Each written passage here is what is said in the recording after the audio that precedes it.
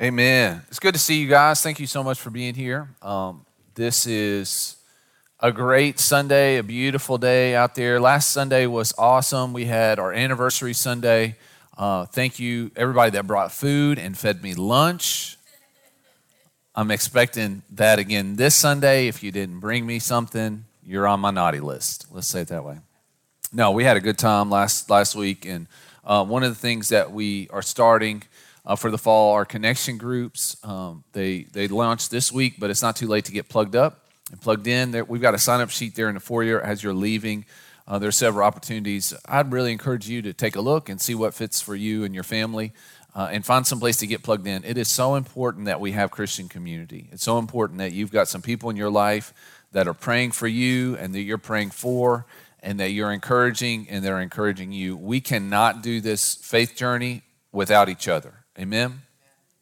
So take some time before you leave and check that out and get plugged into an opportunity. Today I want to talk to you about those moments in life that reality doesn't meet our expectations. Have you ever encountered that? I'd say if you're over the age of 3, you probably have. Sometimes in life we go and let's say we vote for a candidate and we think this candidate is so much better than the other candidate, and they're going to get in office and things are going to be so much better, and then they actually turn out to be a lot worse. We've experienced that. Maybe you got a shot of some sort that was supposed to protect you, and then you masked and you social distanced and you did all the things, and then you still ended up with some virus. That happens. Maybe you thought, and I've heard this before, people will come to me and they're like, we're really having a hard time, but I think once we get married, then all of our problems will go away.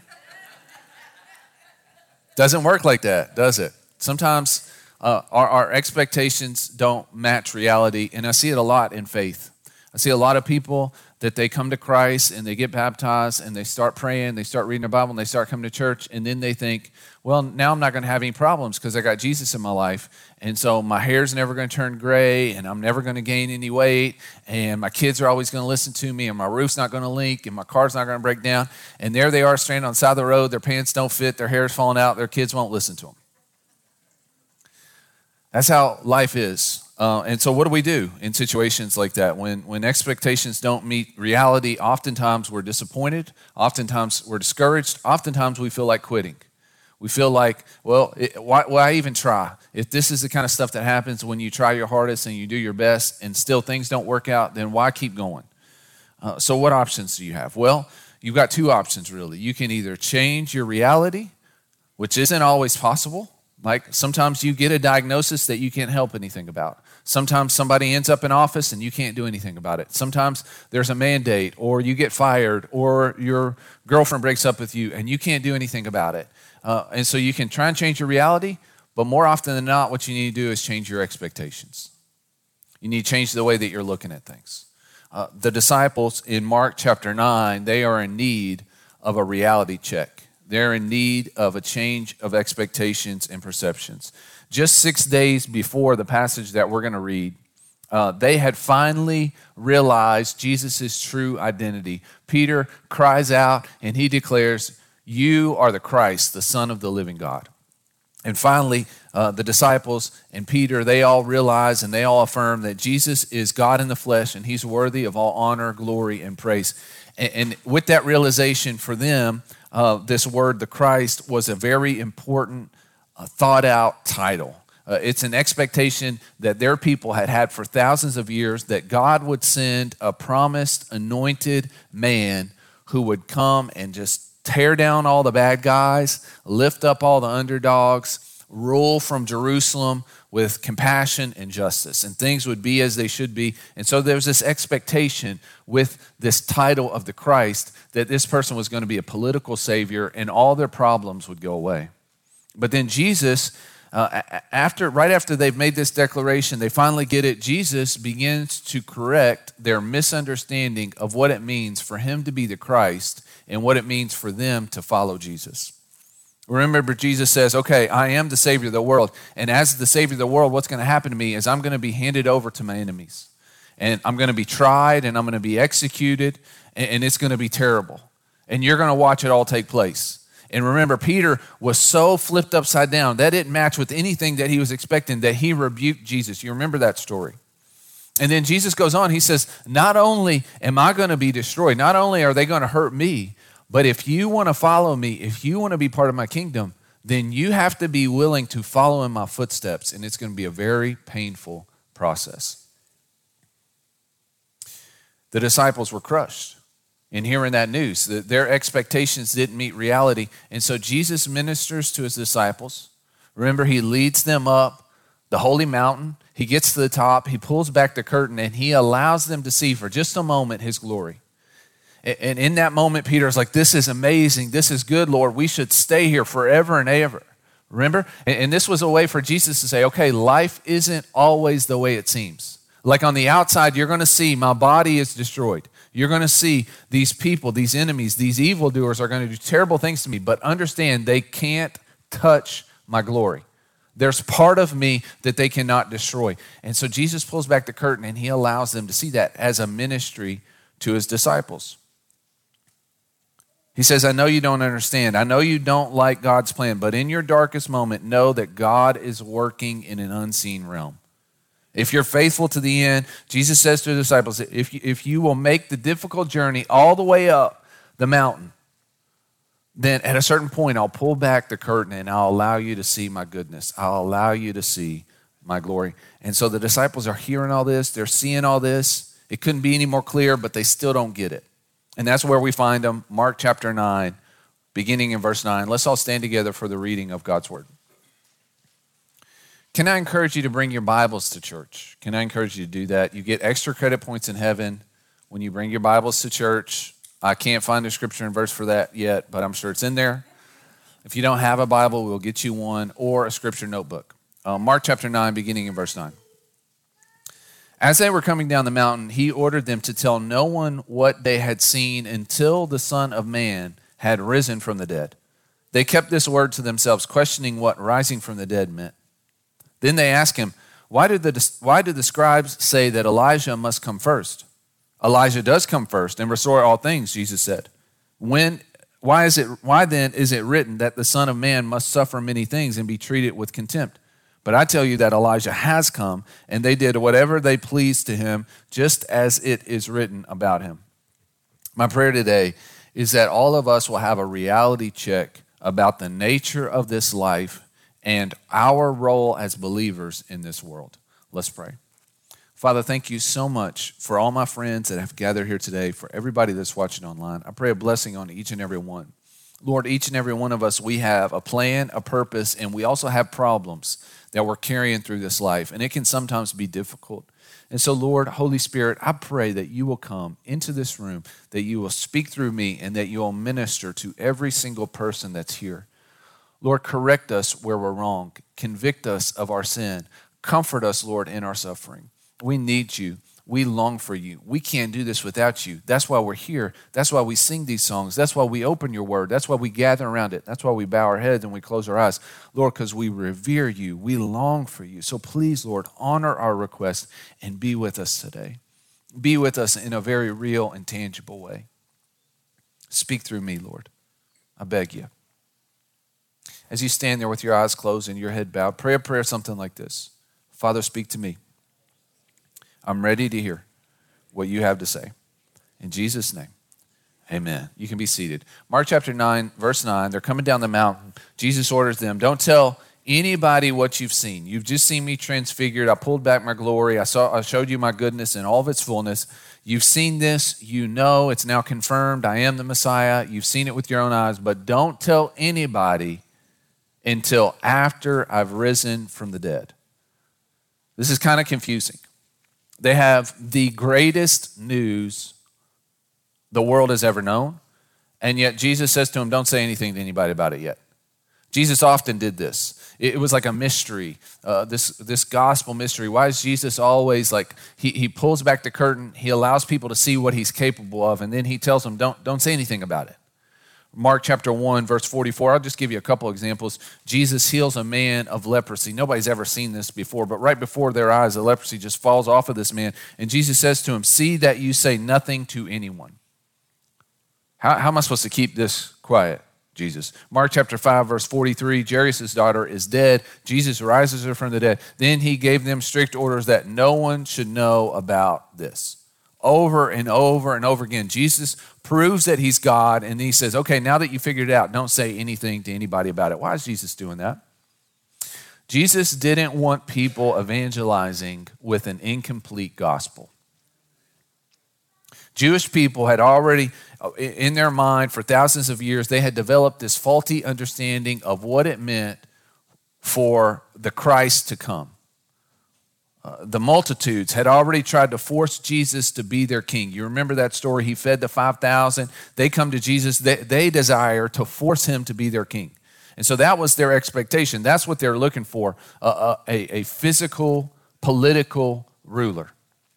Jesus tells his disciples, I want you to remain quiet about what you've seen until I rise from the dead, because to broadcast his goodness and glory at this point in the story would further confuse the crowd about why Jesus had come. You see, Jesus didn't come to be a healer, to be a miracle worker, to be a political revolutionary, or to be a teacher. Jesus didn't come for any of those things. All of those activities simply confirmed his character.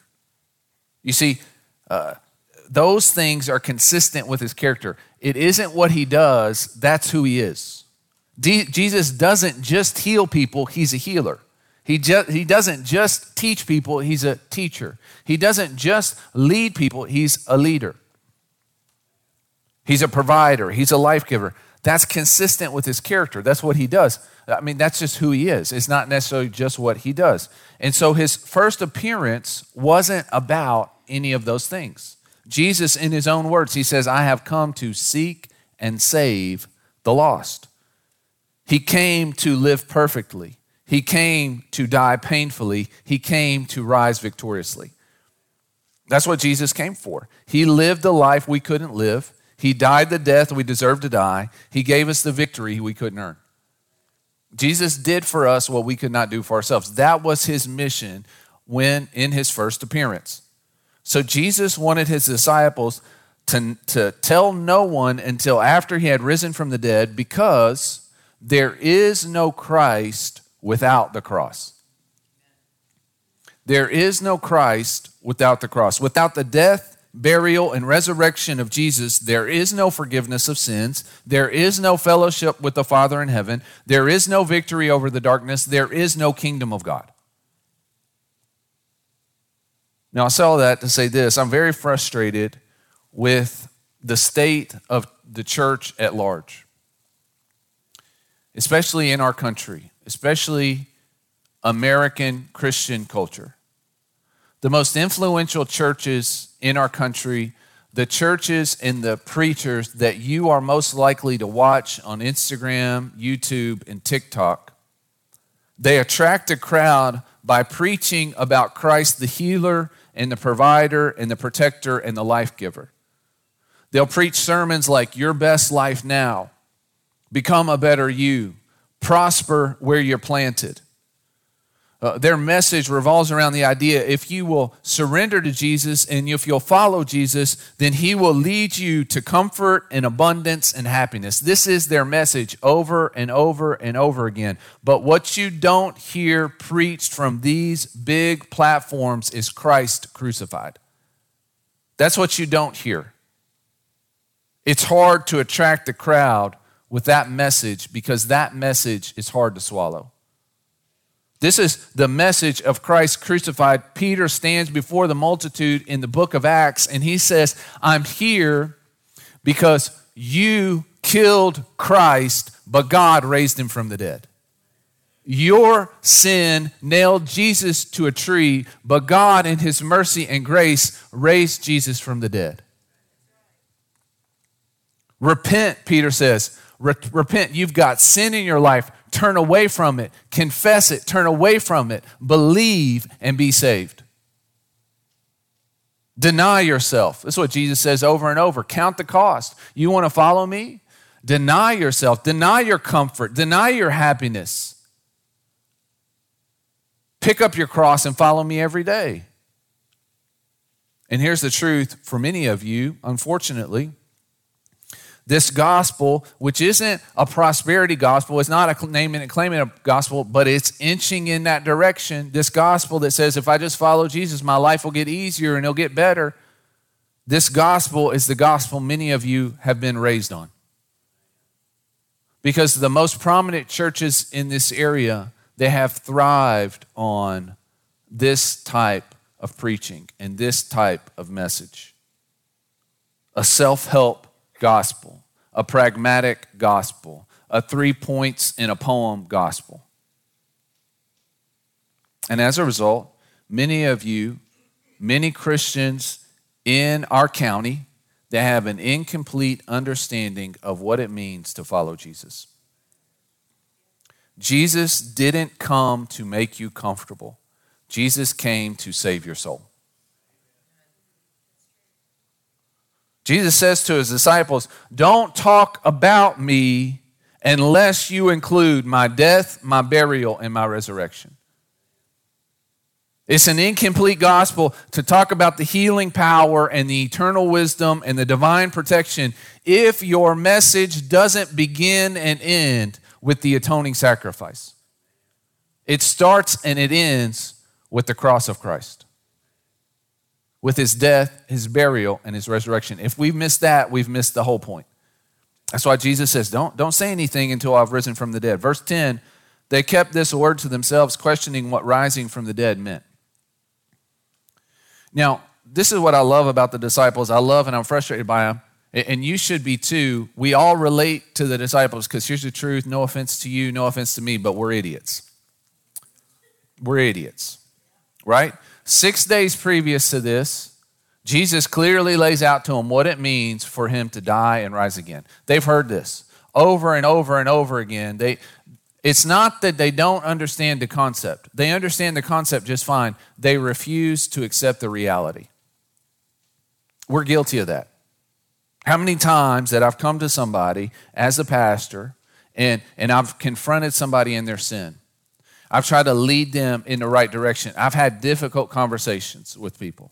And understand, it's not just our job as pastors and leaders of this church just to come and pat you on the back and tell you everything's all right. Sometimes we got to come to you and say, listen, you're acting like an idiot. You're acting like a knucklehead. You're not doing what God's asked you to do. God's got a better plan for you than the one you've got for yourself. Sometimes we got to say some hard things to you. And this is what happens so many times when I confront people in their sin. They'll say, well, I know the Bible says that, but... And then they fill it in with whatever their ideology, whatever the world has communicated to them, whatever other gospel that they've wanted. They're trying to match up their preferences and God's word, and it just doesn't work like that. And I say, well, do you believe the Bible? And they say, yeah, I believe the Bible, but it is 3,000 years old, as if it's lost relevance. That's our nature. It's our nature to fight with, to argue with, to refuse to believe what God says. That's exactly what the disciples are doing here. Well, what does he mean, rising from the dead? As if it wasn't clearly laid out for him. Verse 11, then they ask him, why did the scribes say that Elijah must come first? Now this seems really random, doesn't it? It's like, well, I'm lost here because we were just talking, we're coming down the mountain, Jesus says, don't say anything, and they're talking about rising from the dead, and then all of a sudden it's just like jumps to Elijah. What does Elijah have to do with all this? They know that Jesus is the Christ. They're absolutely convinced of that. Peter declares it. Christ confirms it. It's obvious. But in their vision of the Messiah, they see a political savior. They see a person who will destroy the Romans, who will punish the corrupt Jewish ruling class, who will lift out of poverty everybody that's struggling, and who will rule with justice and compassion. So when they think of the Christ, that's what they're expecting. They say, okay, this is the man who's going to do all of those things. And this is their understanding. This is what they've been taught for thousands of years. They've been taught before all that stuff happens, Elijah's going to come. And Elijah is going to prepare a way for the Messiah to come in and be the political savior that we've been looking for. That's what the Old Testament taught, that Elijah would come first. So the disciples are saying, okay, Jesus, we know that you're the Messiah, but where's Elijah? We know that you are. Like we just saw it up on the mountain, but we still haven't seen, where's Elijah? Where's the military victory? How come nothing's happened politically yet? Why are the Romans still here? How come Jerusalem isn't the capital of the world yet? This is exactly what we do when we're fighting God's conviction or his calling on our life. Truth plainly spoken to you. And people say, well, yeah, I mean, I hear that truth, but what about X, Y, and Z? Come to people. You're living in sin. Oh, yeah, okay, but what about their sin? What about their? You're not talking about their sin. No, I'm talking to you right now. I'll talk to them later. I'm talking to you right now. What about their sin? You're not living according to you're living according to the acts of the flesh. Galatians chapter 5. I'll read the passage to you. Yeah, but what about John 3:16? Because God said he loved me just the way I am. What about that? We want all the blessings. We don't want any of the burdens. We want the salvation without any sacrifice. We say things like this, well, the Bible says God owns the cattle on 1,000 hills. You know, he's got abundant resources. He owns the cattle on 1,000 hills, so why am I still eating Spam? Where's the steak, right? The Bible says that he is the healer. By his stripes I am healed. Well, why am I still sick? Why did I get COVID? Why am I having a hard time breathing? Why is this stuff happening to me? We know that you're the Messiah, but where is Elijah? Verse 12. Elijah does come.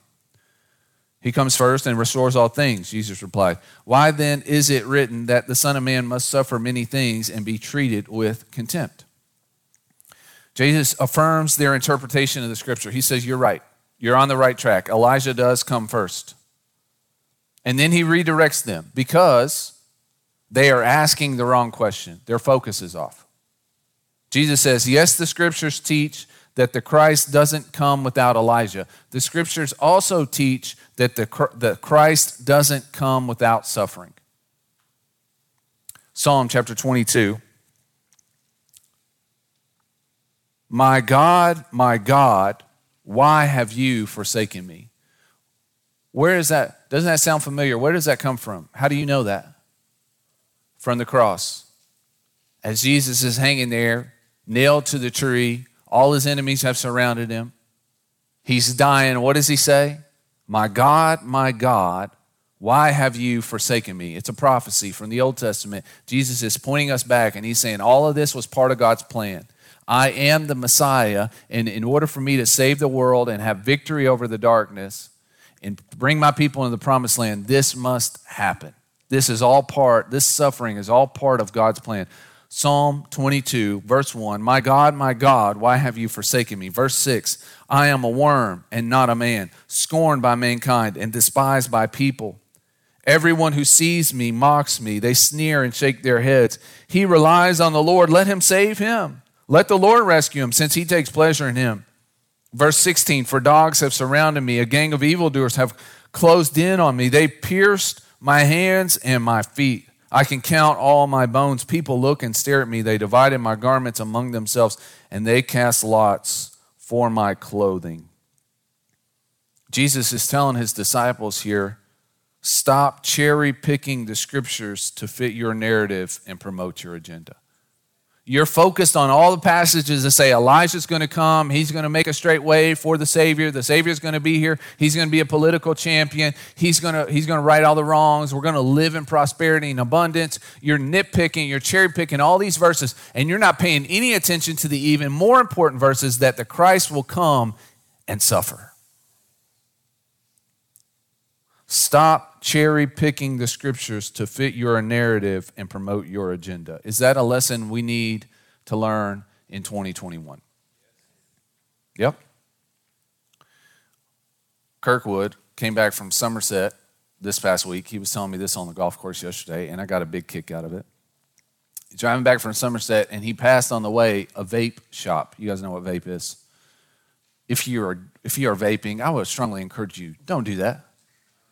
So this is a vape shop. You can buy the cartridges and the whatever the thing is. I don't know. I'm not educated on that, but whatever. The name of the vape shop, this is what intrigued me. The name of the vape shop was James 4:14. That's the name of the vape shop. It's a Bible verse.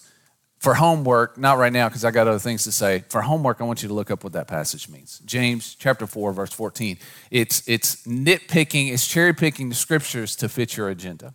I recently saw, I think on Facebook or YouTube, there was a Republican, I think a state representative in Georgia, and they were having a hearing. And she quoted a Bible verse in the hearing as part of her argumentation. The Bible verse is this, 2 Peter chapter 1, verse 10. She quoted from the King James, the authorized version, just to make it extra. Therefore, brethren, be even more diligent to make your call, and she emphasized this, and election secure. For if you do these things, you will never stumble. Now, this verse, in context, is talking about the call and election of eternal salvation. It's talking about salvation. She used it in reference to voting. Now, you'll look up James 4:14 in a little bit. Some of you already have. And it's sad. It's sad when you realize that so many Christians are doing the same exact thing in their own lives. Over and over and over. What's everybody's favorite Bible verse? Philippians chapter 4, verse 13. Isn't it? That's what everybody's got tattooed on them. If you got this tattooed on you, love your heart, bless you. We'll work with you, okay? Okay? This is what Philippians 4:13 says. I can do what? All things. You got it memorized. It's on your, I can do all things through Christ who strengthens me. That's what it says. Now, this is what we apply it. We say, okay, what that means is God is going to give me the strength. I'm going to score the winning touchdown. I'm going to pass the test that I didn't study for. I'm going to get the girlfriend that's way out of my league. God, I can do all things through Christ who strengthens me. Listen, friends, that verse is not about you becoming some victorious champion. It's not about that. In context, Paul is talking about, I have learned the secret of being content in any and every situation, whether I'm eating filet mignon or whether I don't even have Spam to eat. I can do all things through Christ. You see how it's different? This is what we do. The Bible, friends, is not a self-help book. It's not a self-help book. It is the living and active Word of God. It is sharper than any two-edged sword, and it cuts to the heart of every matter concerning life and righteousness. You do not have a right to revise God's Word to match your preferences. The Bible should be revising you to match God's ways. Here's the theme of the Scriptures from cover to cover. You want a summary statement of the Bible? Here it is. You're going to love this, by the way. God has prepared a promised land for you. He has made a way for you to get to that promised land. But that way requires you to endure unjust suffering. That's the Scriptures in a nutshell. All of it will point to the glory of God. Verse 13, but I tell you that Elijah has come, Jesus says. And they did whatever they pleased to him, just as it is written about him. Elijah's come? We missed it? Where's the restoration? Where's the revival? How come the Romans are still here? How come Jerusalem's not the capital? What's going on? Did we miss it? They were confused because their expectation didn't match reality. So many of us, we have an expectation of what God is going to do, and it doesn't match reality, and it's confusing. But understand today, be reminded today, that God works in mysterious ways. As far as the heavens are above the earth, so are God's ways above our ways. There are going to be times in your life that God is doing something in you, through you, to you, for you, and you're not going to get it. And sometimes you just got to step back and say, I trust God. Where is Elijah? The one who prepared the way for the Christ. Look at Luke chapter 1, verse 13. The angel said to him, do not be afraid, Zechariah, because your prayer has been heard. Your wife Elizabeth will bear you a son, and you will name him John. Verse 17, and he will go before him in the spirit and power of Elijah, to turn the hearts of fathers to their children, and the disobedient to the understanding of the righteous, to make ready for the Lord a prepared people. Jesus says, you were expecting a political hype man. You got a prophet dressed in camel hair. John the Baptist was the Elijah you were waiting for, but not looking for. Matthew chapter 17, verse 12, this is a parallel passage to Mark chapter 9. But I tell you, Jesus is saying, I tell you, Elijah has already come. And they didn't recognize him. On the contrary, they did whatever they pleased to him in the same way the Son of Man is going to suffer at their hands. Then the disciples understood that he had spoken to them about John the Baptist. John the Baptist was the herald that made a way for our Lord. John the Baptist baptized all of Judea. The New Testament says all of Judea came to him to be baptized in the Jordan River. Jesus said of John the Baptist, no man has been born to woman who is greater. Jesus says of all the people ever born, John the Baptist is the greatest. What happened to John the Baptist? He did everything right. Jesus respected. Wouldn't you love for Jesus to respect you in that way? To say that of you? Man, you are really winning in your spiritual life if Jesus says that about you. What happened to John the Baptist?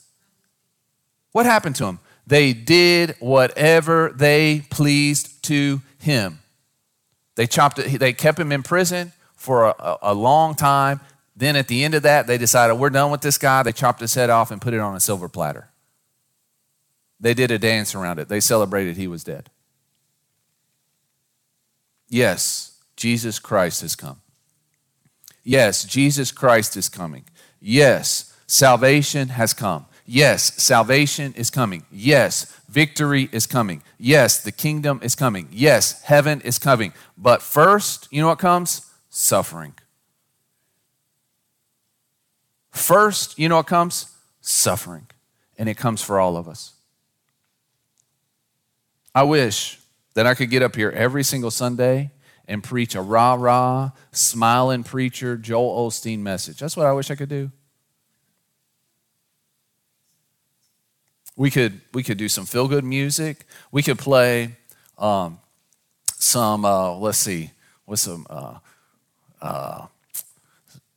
trying to think of a band that everybody likes, and yeah, that's impossible. So anyway, we could play some real popular secular music, that's trendy, and, we'd all bounce along with it. We could, really get hyped up. And then I could tell you some really corny preacher jokes because I got a bunch of them, and I never use them anymore, but I could use some corny, and I like my corny preacher jokes. And then we could pat each other on the back and drink some good coffee, and then we could all go home and take a nap. Wouldn't that be a beautiful Sunday?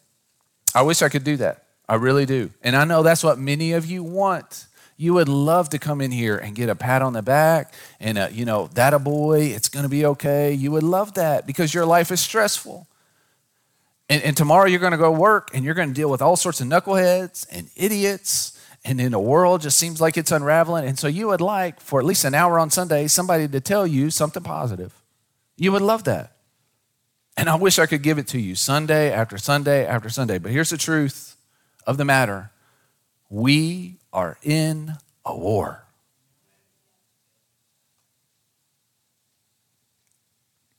Our fight is not against flesh and blood. It's not against a virus. It's not against a political party. Our fight is against the evil powers and principalities. And listen to me, that fight is coming for you, whether you acknowledge it or not, whether you're ready for it or not. It's been coming for you since the moment you were born. It's been coming for you since Genesis chapter 3. It's been coming for you since Matthew chapter 1, when Jesus is born and Herod comes and tries to kill all the kids in Bethlehem. Satan has been trying to undo the work of God since the beginning of time. He has not stopped. He does not sleep. He prowls around like a roaring lion looking for someone to devour you. And the moment that you step forth and you started crying and peeing all over the place in the delivery room, the devil's been trying to take you out. You understand that? We are in a war. And it's not ever been more obvious than it is right now.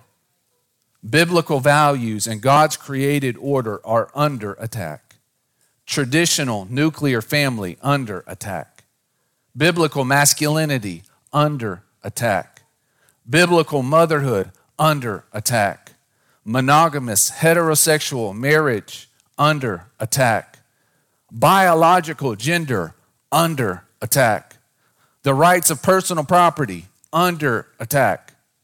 The virtue of hard work and honesty, under attack. Freedom of religion, freedom of speech, freedom of informed consent. All of these things are under attack, and it's happening in our time. And so you can be one of those Christians that sticks your head in the sand, and you can be like that meme, that dog that's in the building that's burning down. You guys are familiar with that? And the dog says in the little caption, everything is fine, as the building's burning down around him. You can be that meme, or you can pull your head up out of the stand and realize, I'm in a war, and prepare yourself for battle. Here's the truth that Jesus conveys to his followers as they're coming down the mountain. And this is what you need to realize about your place in the world. Life is hard, and then you die. Life is hard. Listen to me. Joel Osteen's not going to tell you this. Life is hard, and then you die. That's going to be the title of my first book. Life is hard, and then you die. Aren't you glad you came to church today? Paul said, if Christ has not been raised from the dead, then we as Christians are to be pitied above all men. Why is that? Why are we to be pitied? If we don't have the hope of eternal life, then that means that our life is marked by suffering. We're pressed, we're crushed, we're knocked down, we're persecuted for nothing. Jesus said, in this world, he didn't say you would have abundance. He didn't say you would have comfort. He didn't say you'd have happiness. You know what he said? In this world, you will have trouble. It's hard. The way of Christ is hard. Jesus said, the builder counts the cost before he starts building. Count the cost. It's difficult. Your enemy, the devil, would love nothing more than destroy you. Godless people in this world, they delight in nothing more than seeing a Christian stumble. They love it. You are walking a narrow path, that's what Jesus said. This path that we're walking, it's contrary to everything that comes natural to us. God is trying to guide us, and we want to argue with God. Well, where's Elijah? That's what we want to do. It's contrary. And then we're living in a culture that is contrary to everything that we hold dear. And all the things that we hold dear, all the things that we value, all the things that we say are given to us as a gift from God, are rights from God, are the way God has ordered this universe, all of those things are under attack in our culture right now. It's hard. And then as you're walking this journey, what do they say? No good deed goes unpunished. Isn't that the saying? Isn't that the way it feels sometimes? The more I do things right, it feels like sometimes the more things go wrong. And so the immediate reward of following Christ is so easy to overlook. And so you're going to be tempted to perpetually be disappointed and discouraged and give up. But this is what we see all throughout the scriptures, all throughout church history. The early church, they didn't live in abundance. They didn't live in comfort. They didn't live in safety. Their happiness wasn't their primary ambition. They cut off John the Baptist's head. They tortured Jesus on a crucifix. Jesus' first followers, Jesus said of them, if you follow me, you're not going to have any place to lay your head. The first century church, the second generation Christians, the ones after Peter and James and John, you know how they worshiped? It wasn't in a big fancy building like this with all the beautiful lights and the PA. You know what it was? It was in a cave under the city of Rome by candlelight. They were nervous that the Romans were going to come in and rip them out and go and douse them with oil and light them on fire. Why would you expect any different? Friends, come to terms with your place in this world. This is the way I like to say it. Embrace the suck. Sometimes life sucks, right? It does. Sometimes it sucks. Embrace it. Embrace it. It's part of your journey through this world with Jesus. Embrace it. Why? Why? Why keep doing this? I was faithful and my spouse left me. I did all the right things and I still got diagnosed. I've been doing everything that they said I needed to do, and I still haven't accomplished the goal. Why stick with it? Why speak up for the truth? Why live a countercultural life? Why crucify your fleshly desires? Why fight the devil? Why resist temptation? Why preach the gospel? Because it feels like we're banging our head up against the wall. It feels like we're not getting thanked for any of it. It feels like nothing's working out. Why stick with it? Because at moments along this journey, Jesus will lead you up a holy mountain. And you'll get to the top of that mountain and he'll pull back the curtain and he will allow you just a glimpse of his goodness and his glory. And in that moment, you'll be overshadowed by his light and you will feel comforted and you will feel hopeful and you will have that peace and you'll have that joy and you'll have that strength and it will feel so good. It will feel so incredible. You'll say to Jesus, isn't it good that we're in this place? Let's just stay here. Lord, please let me just stay here in this moment. And it's a place you'll never want to leave. And Jesus will whisper to you, he'll say, not yet. Because there's more work for you to do at the bottom of this mountain. And he'll take you down the mountain and you'll go into the valley and he'll have given you just enough strength to fight that next fight, to battle that next battle, to keep doing the right things even when all the wrong things are happening. And then when you're running out of energy and you're at the end of your rope and you don't feel like you can do it anymore, you can't fight anymore, you can't do the right things anymore because everything's going wrong, Jesus is going to take you by the hand again and he's going to lead you up that holy mountain. And he'll pull back the curtain and he'll allow you once again to see his goodness and glory. He'll say, hey, the fight is still worth fighting. I know you can't see it right now. I know it's hard to see. I know it's hard to feel, but I'm still working. My promises are still true. Stick with it. Until that day, when life punches you right in the mouth and your expectations don't match reality, don't be caught off guard. Don't melt down. Don't give up. Don't argue with God. Embrace it. Suffering is part of your journey. Fight the good fight. Keep doing what you know is right, even when everything is going wrong, because the Lord Jesus is with you. He understands your pain, and he will empower you to navigate it. In this world, you will have trouble. Here's Jesus' promise, but take heart. I have overcome the world. Christians, we are in a war. Make no mistake about it. The devil is trying to take you out. This world hates you. We're in a war. But this is a war that we will win. Life is hard, and then you die. Jesus is king, and you will rise. Let's pray.